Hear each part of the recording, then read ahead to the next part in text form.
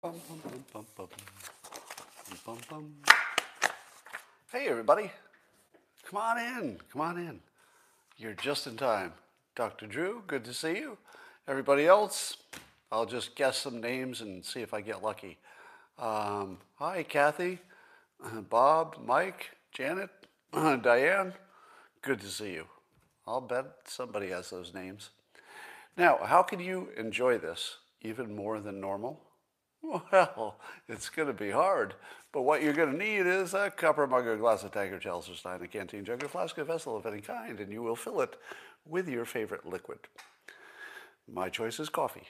And join me now for the unparalleled pleasure of the dopamine hit of the day, the thing that makes everything better. It's called the simultaneous sip, and it happens now. Go. Yeah. That's the good stuff. Let's talk about the news. Some stuff happening.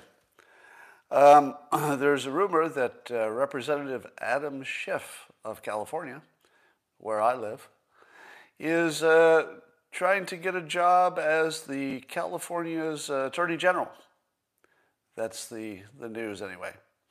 Now, I ask you, what would be the perfect job for the man who's famous for being the biggest liar in the United States, if you don't count President Trump's fact checking?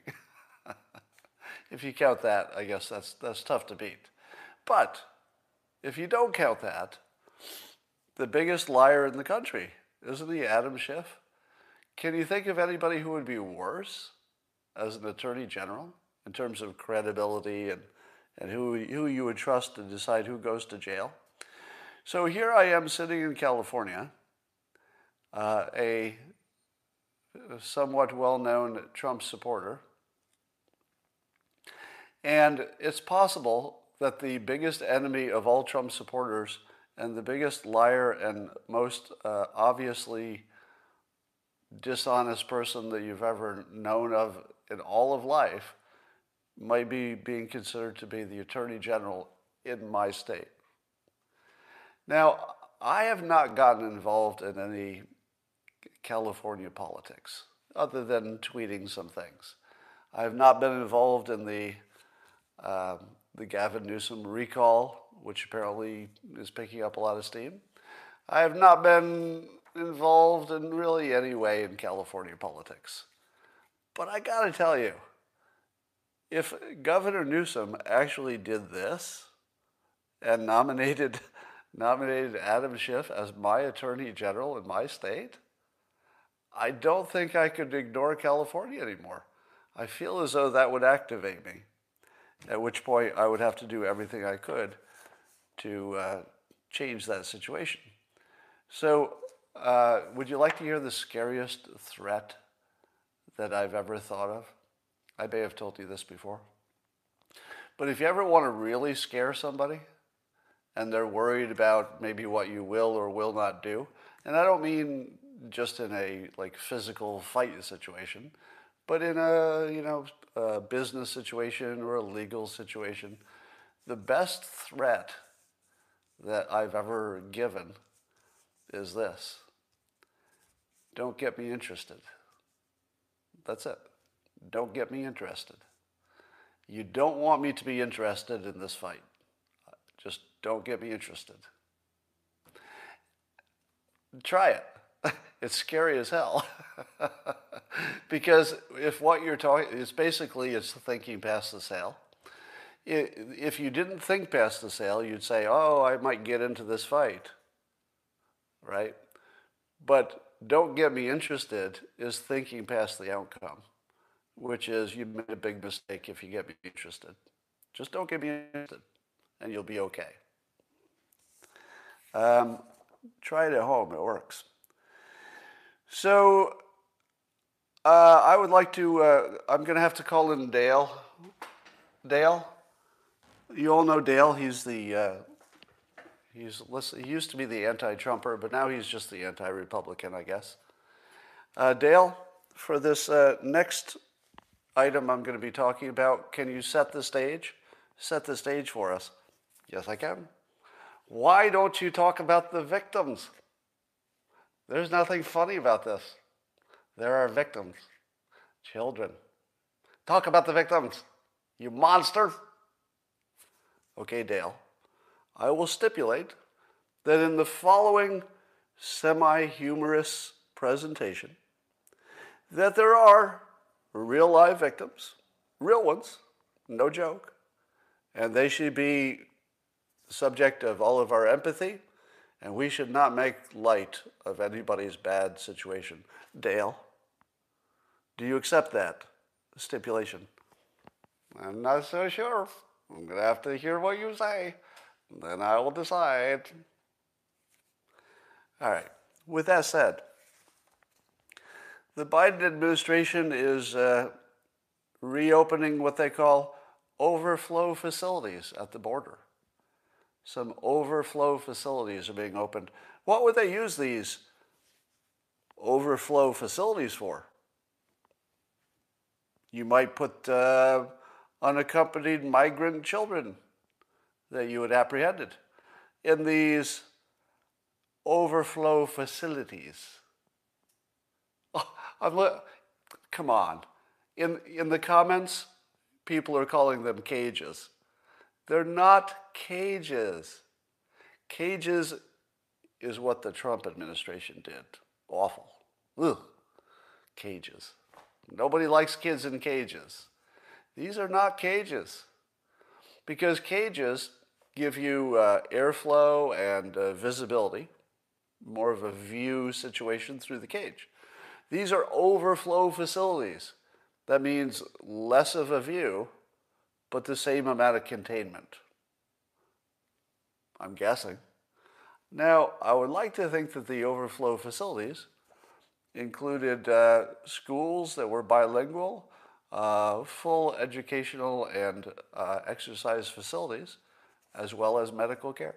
And I hope that that is the case. But it's going to be a little cage-like in people's minds. So watch the mainstream media turn the overflow facilities into wonderful first-class hotels for anybody who is fleeing a bad situation. But don't call them cages. No, no, no, no. They are not cages. So I think all of you have been wondering what will happen when Biden gets the same problems that Trump had. How is he going to respond that's going to be different? Well, I'll tell you what he's not doing is immediately freeing children. They're not going free, are they? So I'm waiting to see, by now, let's see, this news came out yesterday. How long does it take to travel? Speed of light for digital things, calculating. Yes, by today, there will be pictures of the overflow facilities. Because it's big news, right? Wouldn't you like to see a picture of the overflow facilities? Checking. No photographs of the overflow facilities. I wonder why that is. It seems like it's a big news. You'd think there'd be a photograph. I'm pretty sure I've seen photographs of kids in cages. But let's see the overflow facilities, if you will. Now, I would not be surprised if the overflow facilities are much more inviting situation than the cages. But do you see any problem that the Biden administration has maybe not considered? That it doesn't matter how many overflow facilities you build. If you make them kind and, let's say, kind and useful and comfortable, will you get more refugees or will you get fewer? Because it seems to me that if you make it easier to immigrate and you reduce friction, you get more of them. So should we not see the Biden administration very quickly in the situation where they either have to release unaccompanied children, which is going to be a child trafficking problem of immense proportions, or do what? Put them in temporary holding facilities with chain link walls? I don't see how Biden is ever going to avoid just the same situation that Trump was so criticized for. How do you avoid it? I don't. If he does, I'm going to give him credit. If a year from now there are no kids being kept in inhumane cages, but rather they're in good facilities, and we can afford it, and it doesn't cause a spike in immigration that becomes a new problem, I'm going to say, hey, that's a pretty good job. Pretty good job. Took care of the kids, did not create a big problem for the country. That's a good job. Do you think it's going to go that way? In what world does removing friction not create more of the thing? In no world. It's never happened in the historical record. Has it ever happened that if you make something easier to do that people want, that they will do more of it? Has it ever not happened? So we'll see if Biden has a genius plan or if it was all just stupid the whole time. But in any event, you could do better for the kids. All right. There's a study out saying that the reason Trump lost the election is that the late deciding people, the people who hadn't decided a year ago who they were going to vote for, that they broke for Biden, and the reason, according to one research study, is that Trump's handling of the coronavirus was not good, according to the public. Now, if that's true, and I think that's a pretty big if, that the coronavirus was the thing that changed the election result, I don't know. But let's say it's true. What role would you assign to the widespread news hoax that Trump said drinking bleach was a good idea? Which didn't happen, but it was widely reported that Trump was a scientific idiot for suggesting drinking bleach, but it never happened. You know, he was talking about light as a disinfectant, including inserting it into the body, which was a real thing that was being tested at the time, if you didn't know that. So, and what about the way hydroxychloroquine was treated? When the president came out in favor of it, there was no solid scientific proof that it worked. There were lesser types of studies that did indicate it worked, but they were not the robust kind. And I guess there were no robust studies that ever proved it worked, as far as I know. By now we would know. And so what did the mainstream media do in treating Trump's suggestion that he thought it would work? Well, I think that they were correct in saying that it had not been proven in the right kind of test. So to the extent that they were saying he was being a little too optimistic, I think they were on point. If he was saying, I think this will work, and they were saying the science isn't quite there, time has proven that the science is not quite there. By now you would know, right? So if you've watched my predictions about hydroxychloroquine, I told you early on that each month that we go by without proving it works really should lower your confidence that it will ever be proven. And I kept lowering it from, maybe it's a 50-50 or whatever I started with. It might have been higher, down to like 30 and then 20. Today, less than 10%, I would say, that it makes any difference, because we would know by now.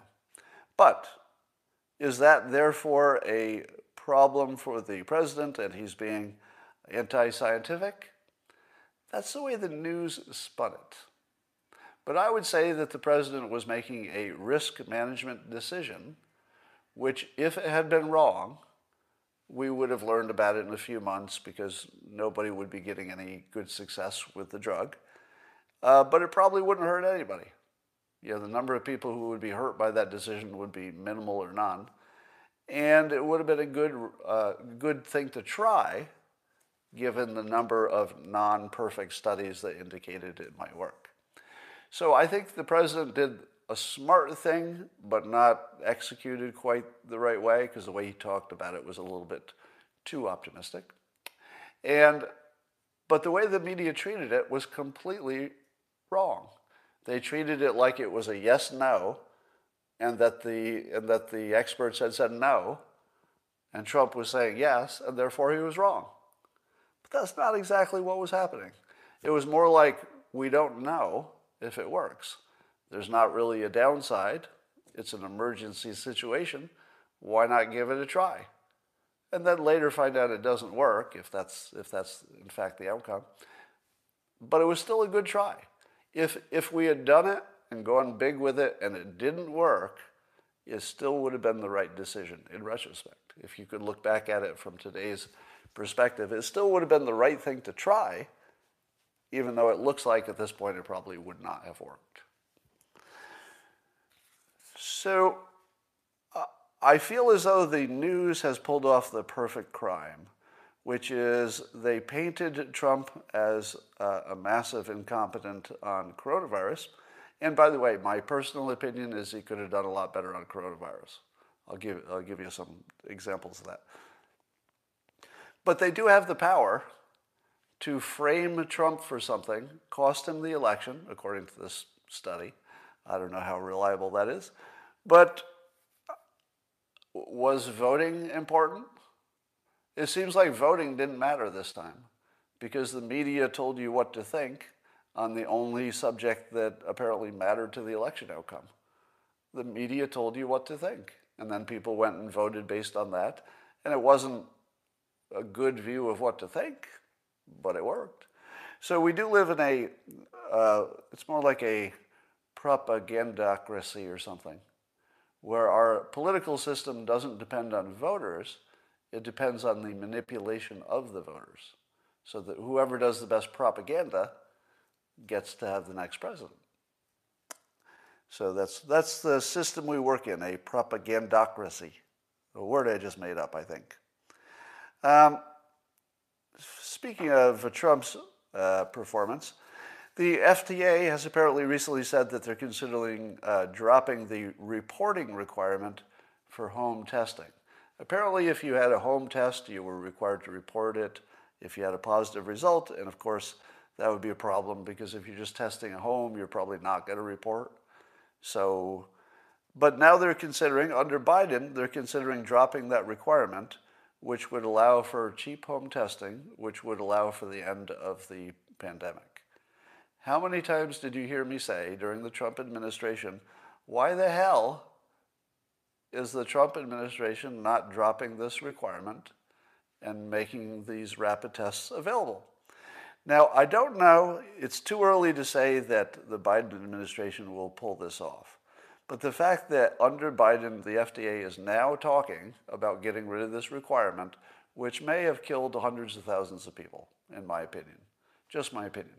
And the reason I say that is if we had rapid testing earlier, in other words, if the FDA had earlier dropped that restriction so we could have rapid testing now, we might actually already be done with the pandemic.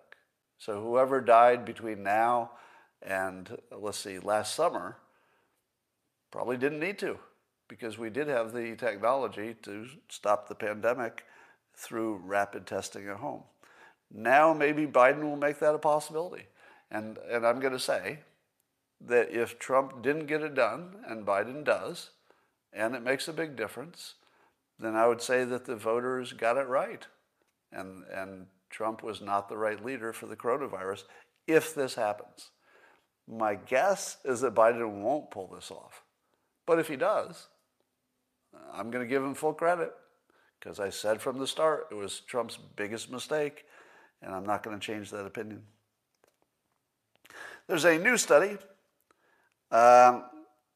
claiming that when conservatives say that conservatives are being more banned on social media, that it's a false accusation. It's false.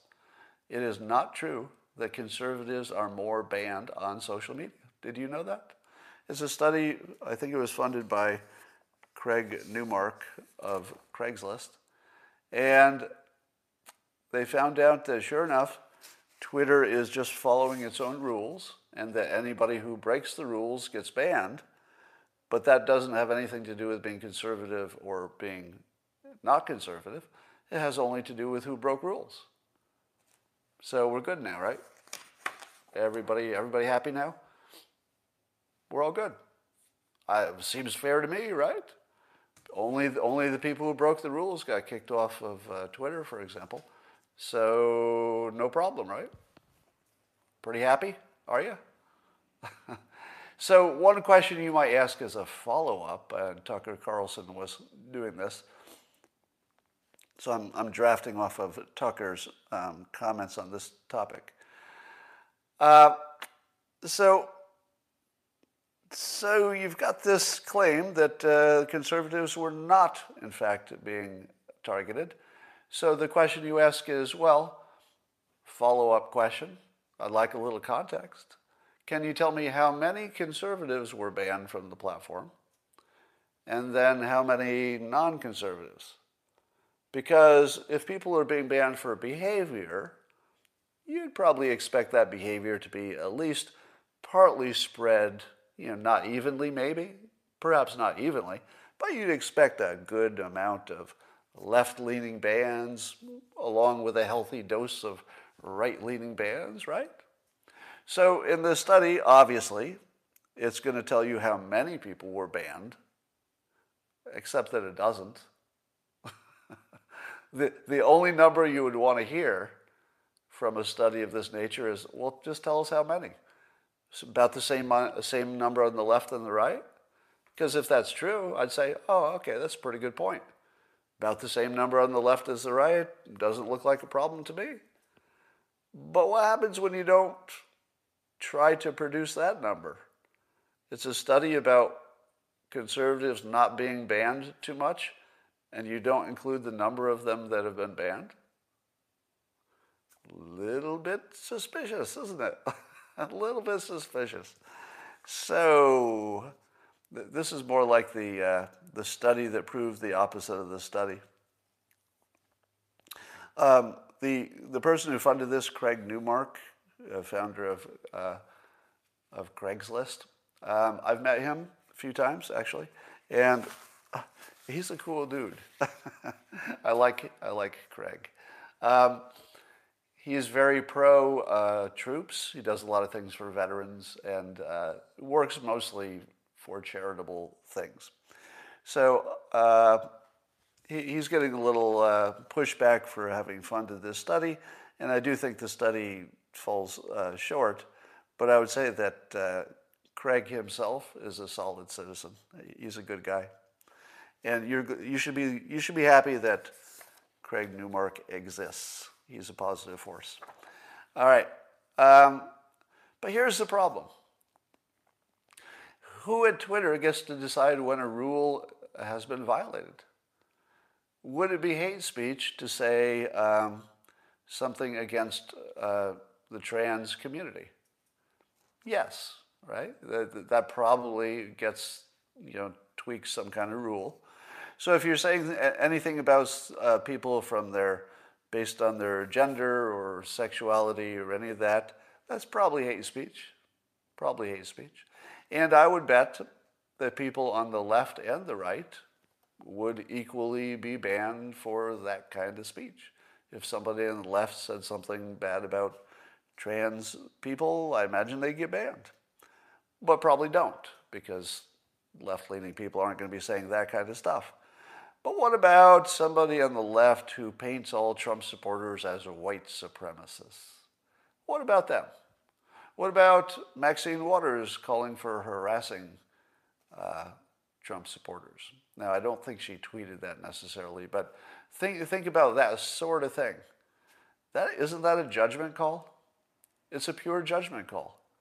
To say that one of them is hate, but it's okay to call Trump supporters white supremacists, why? Because it's true, right? That would be the argument. Well, it's not true that all trans people are whatever was claimed, but it's certainly true that all Trump supporters are white supremacists. So you can see that it's ridiculous to have a standard that is subjective. That's the most subjective standard you could possibly have. In my opinion, every reference to white supremacists used in the general sense as, against Republicans or conservatives, if you're not talking about somebody who actually labels themselves that way, if you're talking about other people just because they share some kind of a, genetic or political outlook, that's hate. I don't know what else it is. Looks like hate to me. What about all the tweets for the people saying we need a list of all the people who are pro-Trump? I think creating a list of people who are pro-Trump is hate. That's how I see it. So do I get to decide what is hate speech? Apparently I don't, because it's some group within Twitter, I guess, and other social media. So it's a ridiculous standard because it's just purely subjective. The media is saying that that the FISA abuse that we now know took place with Carter Page and the whole Russia collusion hoax, they're saying that while apparently nobody's going to go to jail for it, it looks like, that it was pretty bad, but that stuff was not a coup. So the Russia collusion hoax, which was our own intelligence agencies working against the elected president of the United States, not a coup. And we know this for a fact, that these people were working against the elected president, trying to remove him from office based on what they knew to be not true. That actually happened. Now, we're not calling that a coup. Okay. Likewise, the military in Myanmar, or you could call it Burma, has taken control of the government, but the Biden administration, not so sure that's a coup. Military takeover of the civilian government, not so sure. Don't want to go so far as to call that a coup. But the Viking hat guy and his selfie army going into the Capitol, totally a coup. Because if you bring the Viking hat and some zip ties, that's how you conquer a major military power. With a Viking hat, selfies, and some zip ties, you got yourself a coup. So that's what we're actually being sold by the propagandist in charge of your life. Amazing. Here's a little study. So this was on Fox News report, that there's a new analysis coming out of some nonpartisan group, allegedly, from Wharton School, which found that Biden's proposal for the stimulus package would stimulate in the short run, but in the long run, because it would add debt, they say that you would reduce the GDP by 0.3% in 2040. Does that sound credible to you? Do you think that the Wharton School, or people from it, could actually calculate that by 2040, the effect of this specific stimulus via debt would have a 0.3% impact in 2040? No, that's not a thing. You can't model that. I'm not going to say you can model this when I've been saying forever that the climate change economic projections that go through 2080 are ridiculous. You can't model this stuff. This is completely resistant to any attempt to predict it. Now, how should you look at something that is an analysis of something that can't be analyzed, basically? Well, it can be analyzed, but it can't be predicted with any kind of confidence. The way to look at this is not that this will happen. The way to look at it is to simply understand that there is an interplay between the amount of debt we take on and the GDP. Now, it's good to know that, and it's good to know that too much debt should, all things being equal, it should cause a drag on your GDP. But when you're talking about 0.3% in 2040, we don't have that kind of precision. There will be so many surprises between now and 2040 that it is absurd to imagine that you can predict this little difference in the GDP. Although 0.3 would be, not such a small number when you're talking about GDP. Yeah. So while I'm not going to tell you that the stimulus package is good or bad or what amount it should be, it is ridiculous to imagine that you can predict with that kind of accuracy. Here's my big question of the day.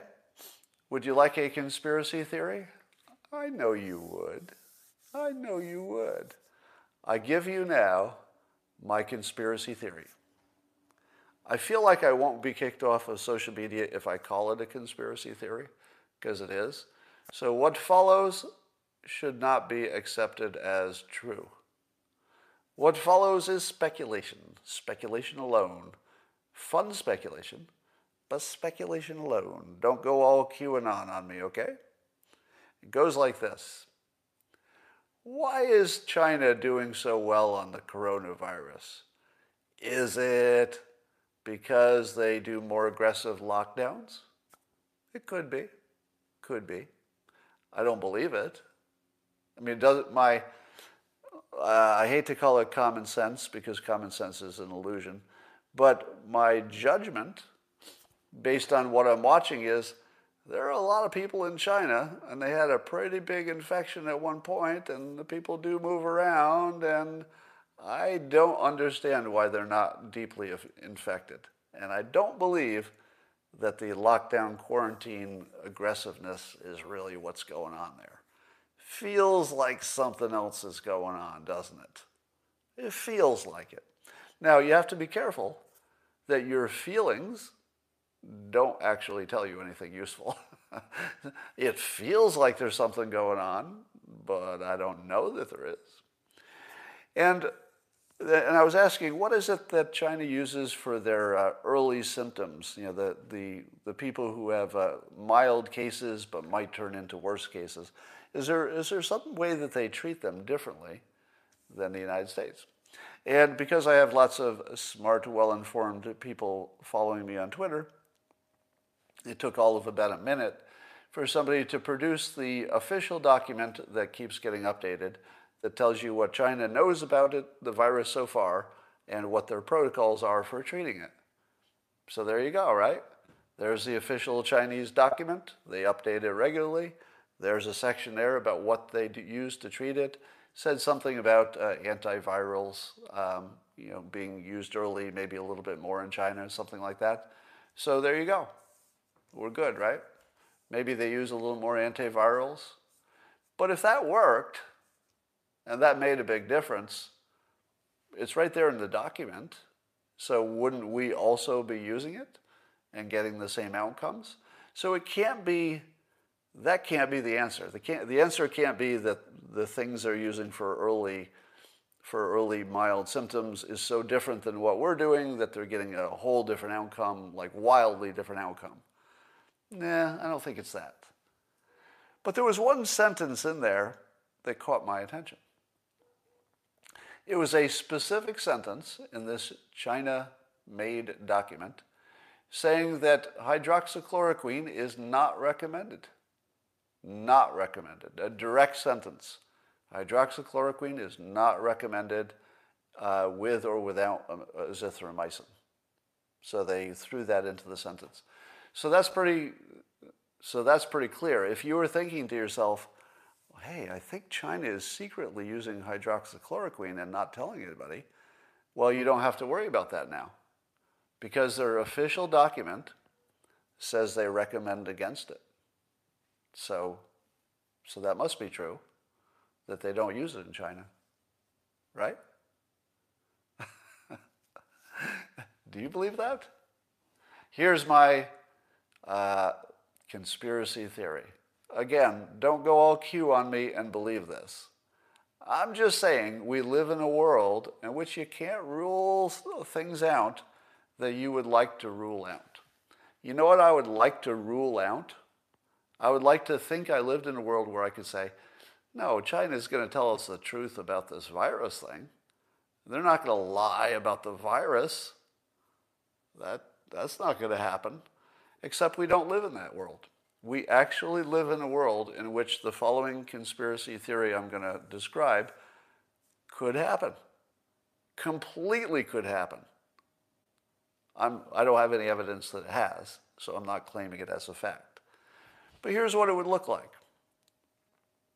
Suppose you created a gain-of-function virus enhancement. In other words, human beings in a laboratory, hypothetically, created a change in an existing virus to make it even more deadly. Now, we hear that such types of research is going on in labs in various places, so we should not be surprised if it's happening. So step number one, do you believe that gain of function research is being done in major labs? I feel like I do believe that.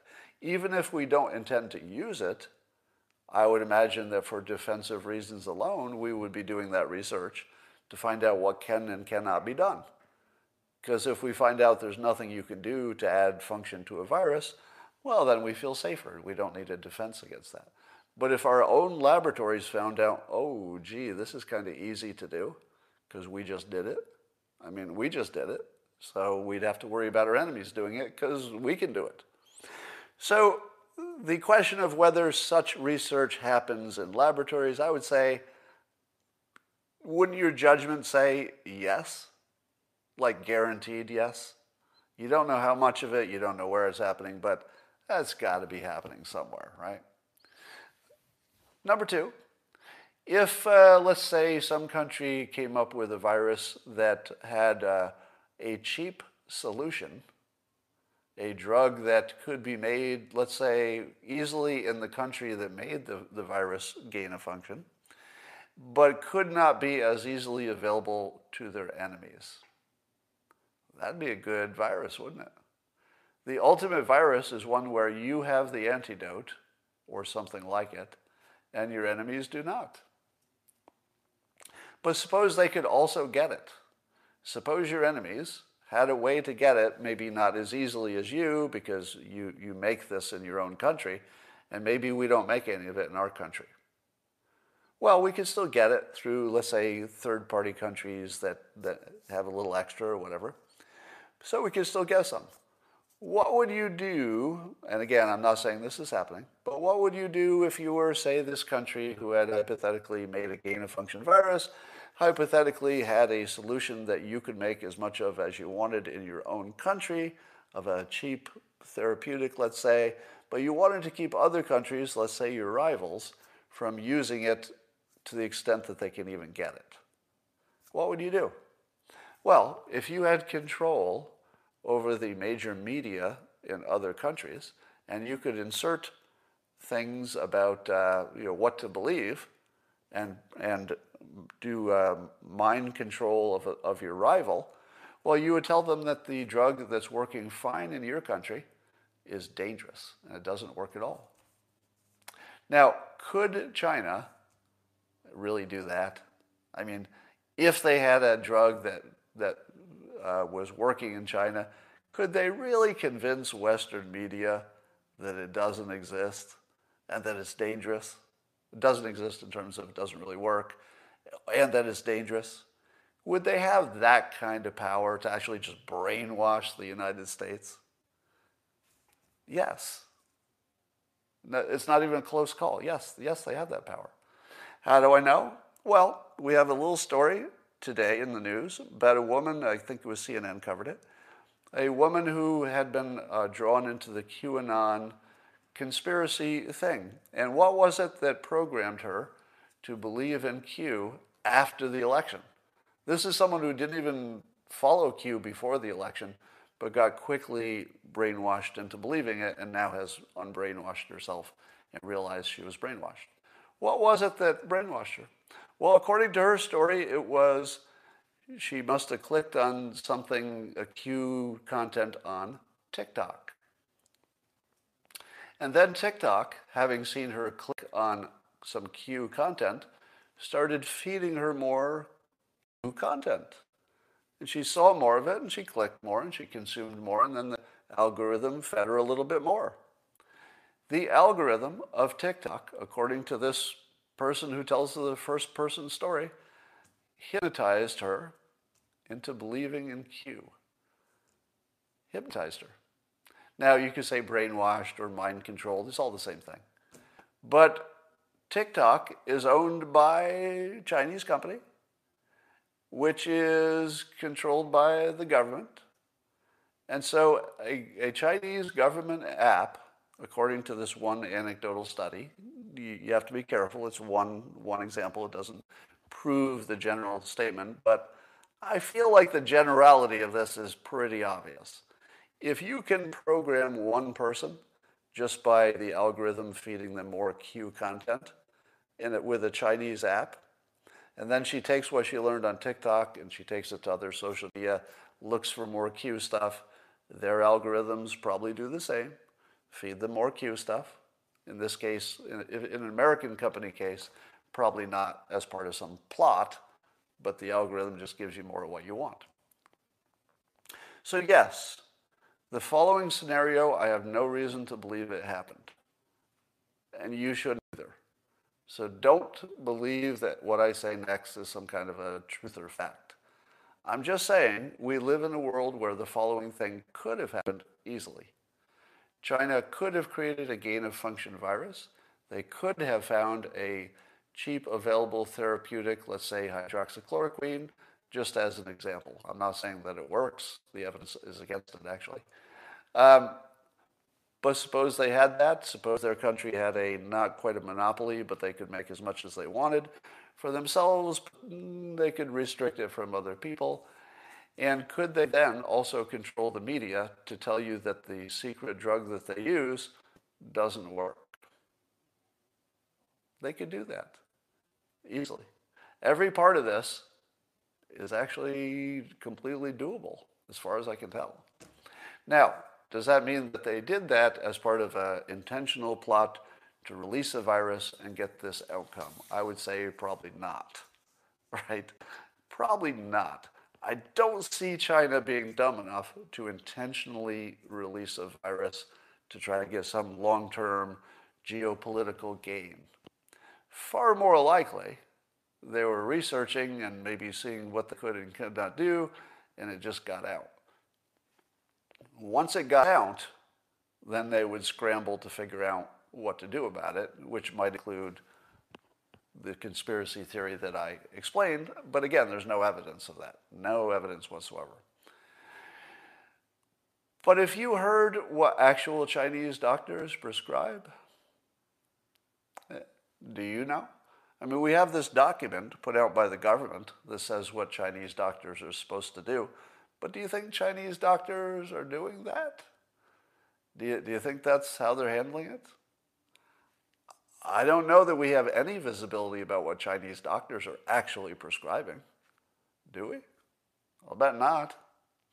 So, again, I don't make the claim that the virus was intentionally engineered or that it was intentionally released or that hydroxychloroquine works. The evidence suggests it does not. I'm just saying we live in a world where all that could have happened easily. Amazing, isn't it? All of that could have happened easily. And maybe it did. I just don't have any proof of it. All right. Let's see what else we got here going on. I like that on CNN, with the opinion people, that they refer to, quote, Trump's assault on democracy. That is such an opinion-y way to describe current events, as an assault on democracy. Amazing. There's a Capitol rioter. Let's call it a rioter and not a coup plotter. A woman who was in the Capitol apparently during the attack on the Capitol, and she asked to get her vacation in Mexico approved by the court, and the court said yes. So she gets to go to vacation in Mexico, presumably has to come back for her court case. Now, she was only charged with a misdemeanor. Do you think it's reasonable that somebody charged with a misdemeanor would be allowed to take a vacation that they planned and maybe even put some money toward? I think it's completely reasonable. It's a misdemeanor. Is she going to leave the country for a misdemeanor? I don't think so. But how did the social media treat it? White privilege. White privilege. So the idea here is that she gets this special treatment for being white. I don't think that's what's going on. I'd like to think I live in a country where a black person who had a misdemeanor charge and nothing else, just one misdemeanor charge, could go on vacation. I would hope we live in a country where that could happen. I think it would.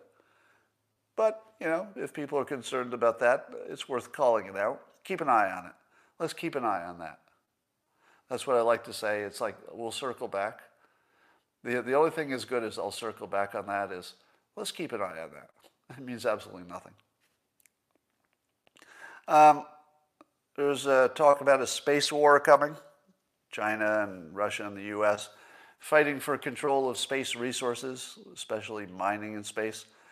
And let me tell you, if you don't think this is the biggest problem in the world, you don't understand anything. The biggest risk to the world is the space. Because whoever controls space controls the future. There's no way around that. And if we're not putting everything we can into space, we're not really planning ahead very well, because whoever owns space owns the world. It's going that way. All right. Have you seen any of Joe Biden's executive orders? I was complaining the other day that we don't see what his executive orders are. We just hear he's got tons of executive orders. So CNN did actually have some good reporting on this. Credit to CNN. It was just a little blurb. It was hard to find, but it was a list of his executive orders. And you should read them. You should read his executive orders. Because the first thing you learn is that a lot of them are just total bullshit. A lot of them are, we will form a committee to make recommendations on the following topic, which is sort of like nothing. Did you really need an executive order to form a committee to give you some recommendations? I don't know. Maybe that's the way you do it. But I wouldn't be worried about he's not turning into a dictator by forming a committee to make a recommendation on a topic. So a whole bunch of them fall into that category of they're not really anything. It's the stuff you do. If you're a big company and you know there's something you're supposed to address, but you don't want to do anything about it, you just form an exploration committee. So you can say, yeah, we're exploring it. I got a committee and everything. But you're not planning to actually do anything. So a lot of the executive orders are a bunch of nothing. And then there's some of them that look like something but might be nothing. For example, one of the Biden executive orders halts construction of the border wall by terminating the national emergency declaration used to fund it. Now, if you read that without any context, you'd say, oh, Trump was building a border wall, Biden just stopped it. But weren't we told the entire time that Trump was building his wall that really he wasn't building much extra wall at all? That all he was doing was repairing or upgrading wall where it already existed, and even Democrats would agree it should be there. There's some places where you just need a wall. And if all they did was stop funding the upgrade of existing walls, could it be said that they terminated the wall that wasn't being built? So some of these you really have to sort of get under the hood a little bit to find out that nothing is happening. Because I don't believe that in the long run that the Biden administration will halt fixing existing walls. Because that was the thing that even Democrats said, yeah, well, you have to fix the bad walls. You'd like good walls in the few places you want a wall. So I feel as if that's like a big fake out. And that it's true that maybe he won't build a new wall, but I'll bet he'll repair the old ones. Why wouldn't you? We'll see. I could be wrong about that. Then there's also the thing about Trump is reversing the Trump administration's restrictions on U.S. entry for passport holders, key phrase there, for passport holders from 7 Muslim-majority countries. Now, let's put some context on that. Does it sound as if the Trump administration was restricting who could come in from these 7 Muslim-majority countries, and that Biden just changed that? Is that what you think when you read that? Because I don't think anything changed. Because by inserting passport holders into the executive order, don't you end up with exactly what the Trump administration was doing? Because the Trump administration said the problem with these certain countries is that they didn't have proper documentation. You didn't actually know who you were letting in. But if there's somebody in one of those countries who has a proper passport, wouldn't we let them in under a normal situation? Is it that much of a difference? Because remember, a number of years have gone by. By now, are you telling me that by now there are no actual well-vetted passport holders? Because I think that all that happened was some of those countries got their act together a little bit better in terms of paperwork. So that's all we required. The only thing the Trump administration asked for was, do you have good paperwork to prove who you are? If the Biden administration is just saying, okay, we're going to reverse everything, but you also have to have good paperwork, how different is it? I mean, it might be different in the sense that the Trump administration presumably might not have allowed even those people within the Muslim majority countries to come in. I'd say it's not much of a change. We probably won't notice a difference. Biden is extending the moratorium, national moratorium on evictions and foreclosures. I think Trump might have done that, right? I think Trump might have done the same thing, extend the moratorium on the evictions and foreclosures. Does that scare you? Not so much. Directs the Attorney General not to renew federal contracts with private prisons. Had you heard about that one? So Biden EO says that we're not going to renew federal contracts with private prisons. That, on the surface, without knowing the details, sounds like that might be a good idea. Because I think private prisons, maybe not the right set of incentives, because they want more prisoners, not fewer, because they're a business, right? So I don't know, is that a good idea or a bad idea? I could easily imagine Trump doing the same thing. I don't know the details, so I don't know if it's a good idea. Here's one. The Biden executive order charges the director of the Office of Science and Technology Policy with making sure that there's scientific integrity across federal agencies. So in other words, we already have an Office of Science and Technology, so it already exists, and they're given the objective of making sure the rest of the government is compatible with current scientific thinking. Is that a bad thing? Is anybody concerned that the government is going to make sure that all of its departments are compatible with science? I don't know, that seems pretty safe. Seems pretty safe to me. So, of course, you're going to get a Green New Deal out of that. So, there's some subjectivity about what it is that science agrees with at this point. But it's not the biggest problem in the world. So here's my take on this. If you're worried about all these executive orders from Biden, there's a reason you're not seeing much reporting about it, is that most of them are sort of empty or don't have that much effect, or Trump would have done it, or you're just studying something. All right. That might be all I wanted to talk about today. Are landlords going to get bailed out? I don't know about that. Because I have the same question. If you let people not be evicted and skip rent, what happens to the landlords? Do the landlords just eat it? What if they have mortgages and they can't pay their mortgage? Does the bank then eat it?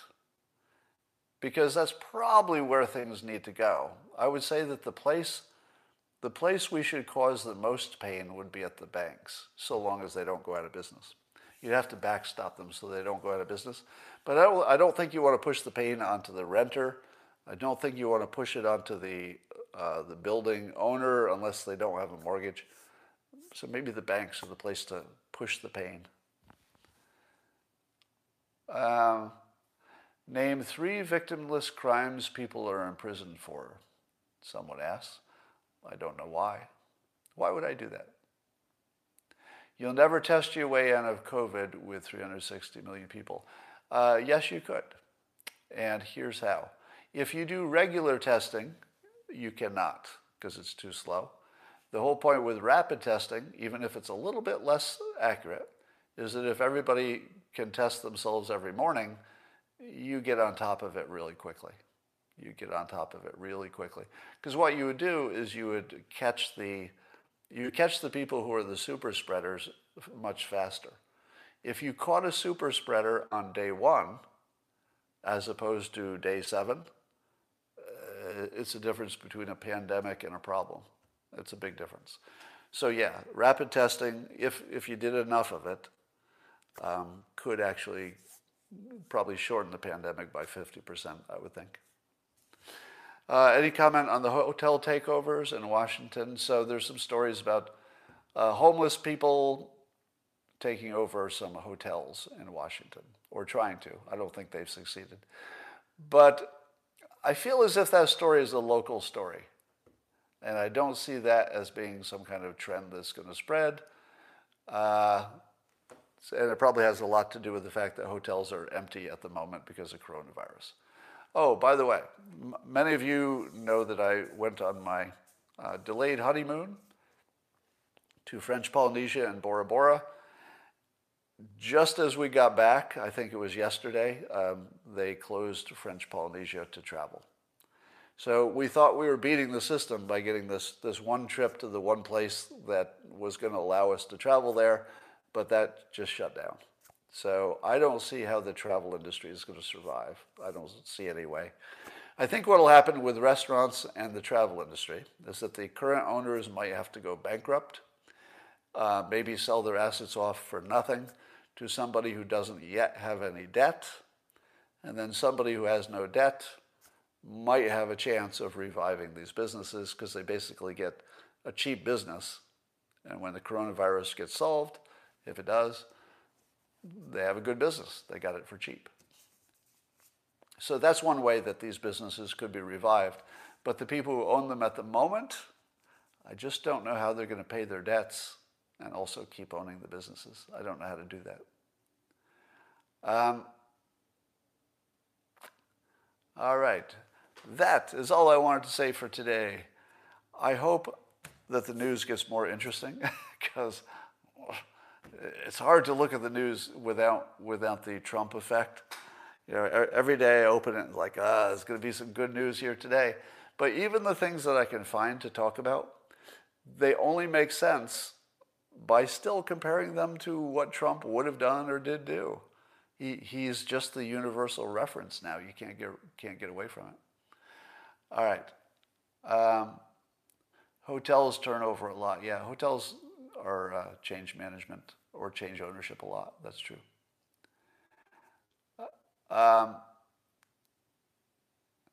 Yeah, Andy Ngo has his new book out, which, by the way, you should buy because the people who tried to ban it cannot win. So you see something that's going to be banned, just go out and buy a copy if you can afford it. That's what I'm going to do. So I bought Andy Ngo's book without knowing anything about it, just because they're trying to cancel him. And I would hope you do the same. All right, that's all I got for now, and I will talk to you later. All right, YouTubers, do not buy CP. Somebody says I'm addictive. I hope so. Wouldn't that be great? I'd be cheaper than drugs. All right, that's it for now. Talk to you tomorrow.